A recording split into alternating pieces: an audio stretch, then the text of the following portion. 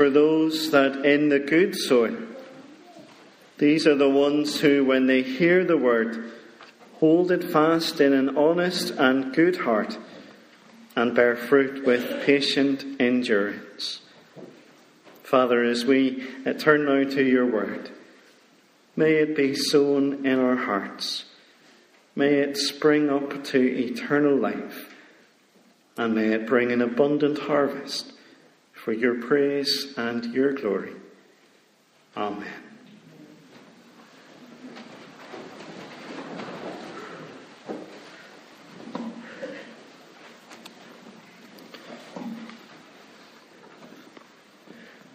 One of the life skills you have to learn early on is how to tie your shoelaces. And I can remember whenever I was growing up, I was all fingers and thumbs and I couldn't quite work it out for a while. Every Saturday, Dad took me to watch our local team, Drumore Amateurs, who were as bad as they sound. And I had to wear wellies because it was really mucky along the touchline, and we would kick football with my cousins and what have you. There were laces at the top of my wellies, and it didn't really matter because they didn't hold them on.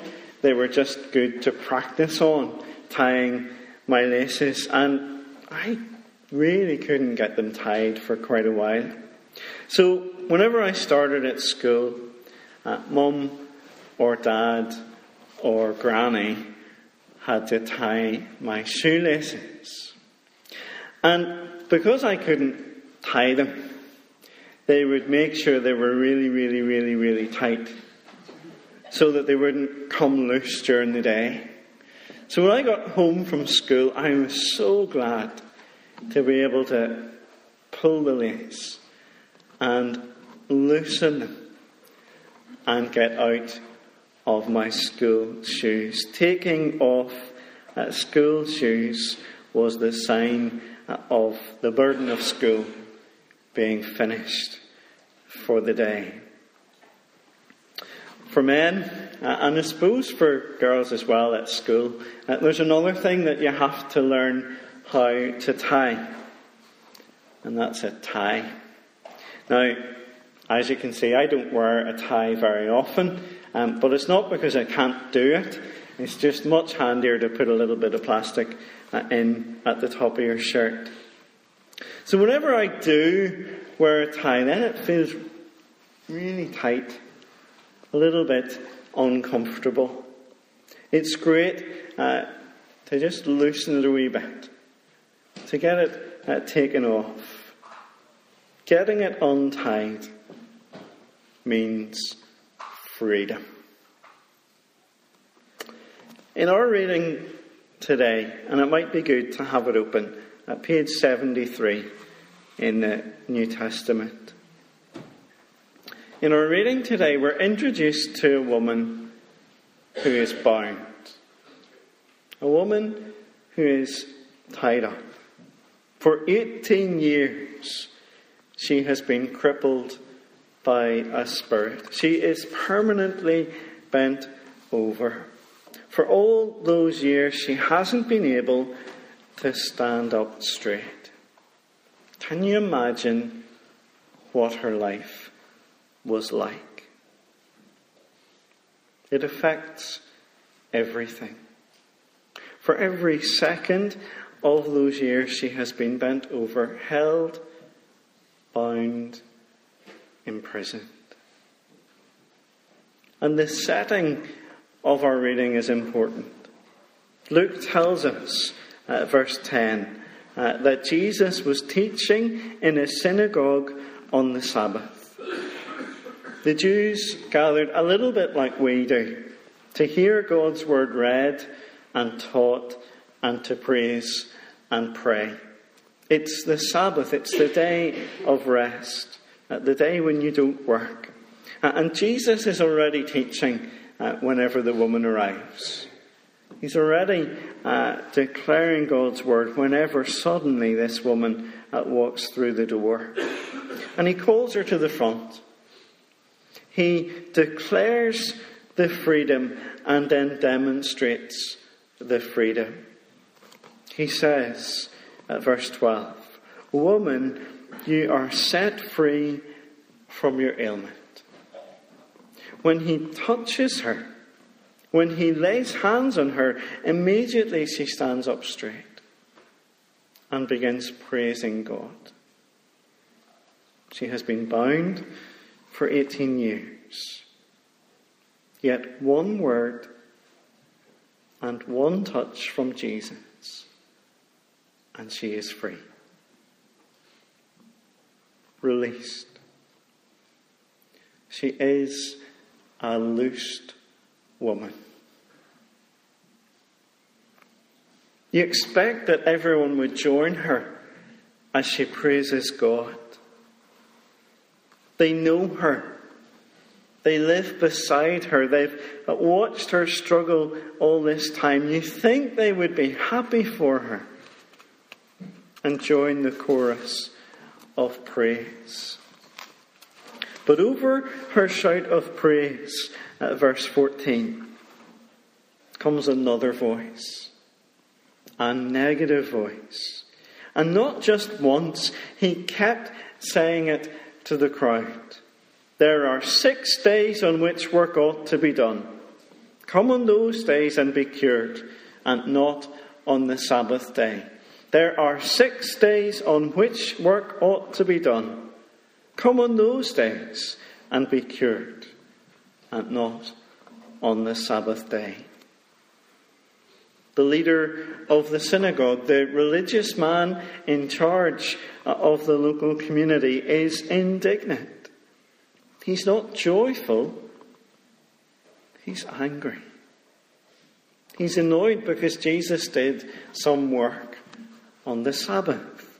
He saw this cure as a work, so he reckons that Jesus has broken the law. He has broken the Sabbath. After all, the woman had endured this condition for 18 years. It wasn't life-threatening. She could come tomorrow and be healed. She could wait one more day until the Sabbath was over. And the way the leader of the synagogue puts it, you'd think that he heals people all the time. He says, come on those days and be cured, as if he has the power to do it. But this isn't something that he can do. It's something only Jesus can do. Only the Saviour can bring about freedom in this way. Jesus confronts his hypocrisy. Look at verse 15. Does not each of you on the Sabbath untie his ox or his donkey from the manger and lead it away to give it water? Looking after animals doesn't stop on the Sabbath. You can't just leave them until the next working day. There's a duty to care for them. There's a duty of mercy to give them what they need. And how they did that was by untying the animals to give them water. They released the animals so that they could drink, so that they could have what they needed. And that's what Jesus was doing as well. He says, and ought not this woman, a daughter of Abraham, whom Satan bound for 18 long years, oughtn't she be set free from this bondage on the Sabbath day? If you untie your animal on the Sabbath and don't give it a second thought, why would you want this daughter of Abraham, this woman in God's family, to be left bound up? Jesus has the power to break our bondage. Jesus is able to bring freedom. Just as he said those words on that day to that woman, so he still says, "Woman, you are set free. Man, you are set free." Because of Jesus, you can be a loosed woman, a loosed man. Perhaps there's something that you're struggling with, some addiction that you seem bound by. The same old sin that you fall for time and time again. That one temptation you just can't resist. The same pattern of behaviour, of anger, of rage. You fight, but you just can't get free. You go for a while, you think you've got away from it, only for it to come back stronger again.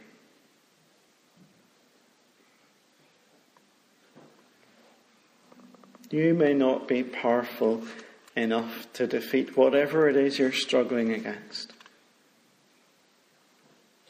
But the Lord Jesus is. He can bring freedom. He is able to release you. So why not come to him today? Ask him to bring freedom. Listen as the cords are loosened, as the chains are broken, and he says, "You are set free."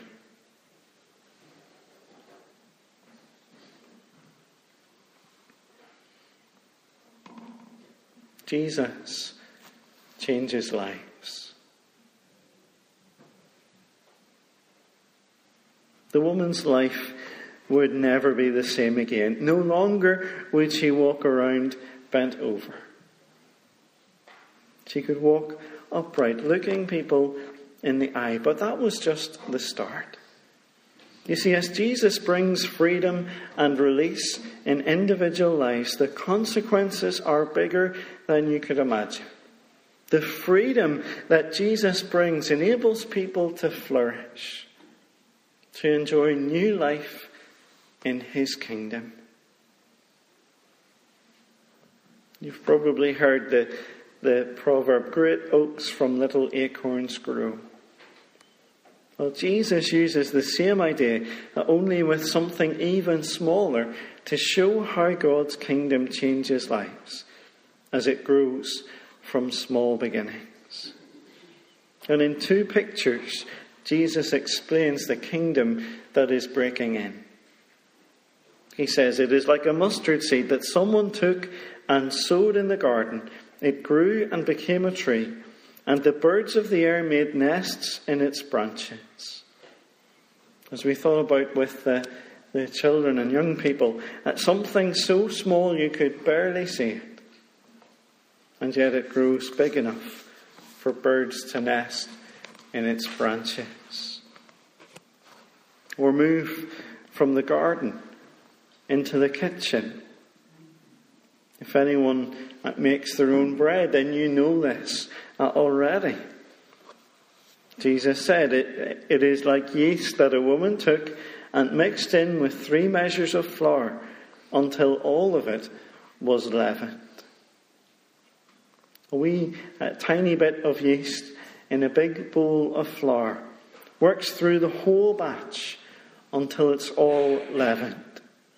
The whole loaf rises because of a little tiny bit of yeast. From such small beginnings, God's kingdom grows. The freedom that Jesus brings erupts into fullness of life. That means that the small things that we do for his kingdom can have a big impact, bigger than you would even imagine. a word at just the right time in someone's life. An act that shows God's love. A sharing of what Jesus has done for you. A prayer for someone or some situation. The Bible reading that you hear that gives you the word from God that you needed for that very day. The word of freedom over your life or someone else's that, humanly speaking at least, changes the course of their life and even their eternity. God's kingdom is growing and continues to grow from small, seemingly insignificant beginnings. And it starts with individuals. It starts with you and with me. The Lord Jesus is the King who wants to loose you from your chains and set you free to serve him. So don't leave this morning without knowing the freedom that he brings. Don't stay bound when he offers freedom. Take time to speak with me this morning. If you want prayed for, or if you want to speak through the week, in Jesus' name, we can be set free. Let's pray.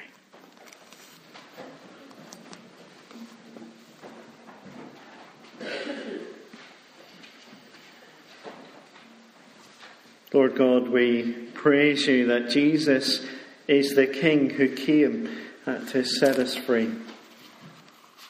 We thank you that we too can hear those words. Woman, man, you are set free. We pray, Father, that we would know the joy of sins forgiven, the joy of freedom. We pray this in Jesus' name. Amen.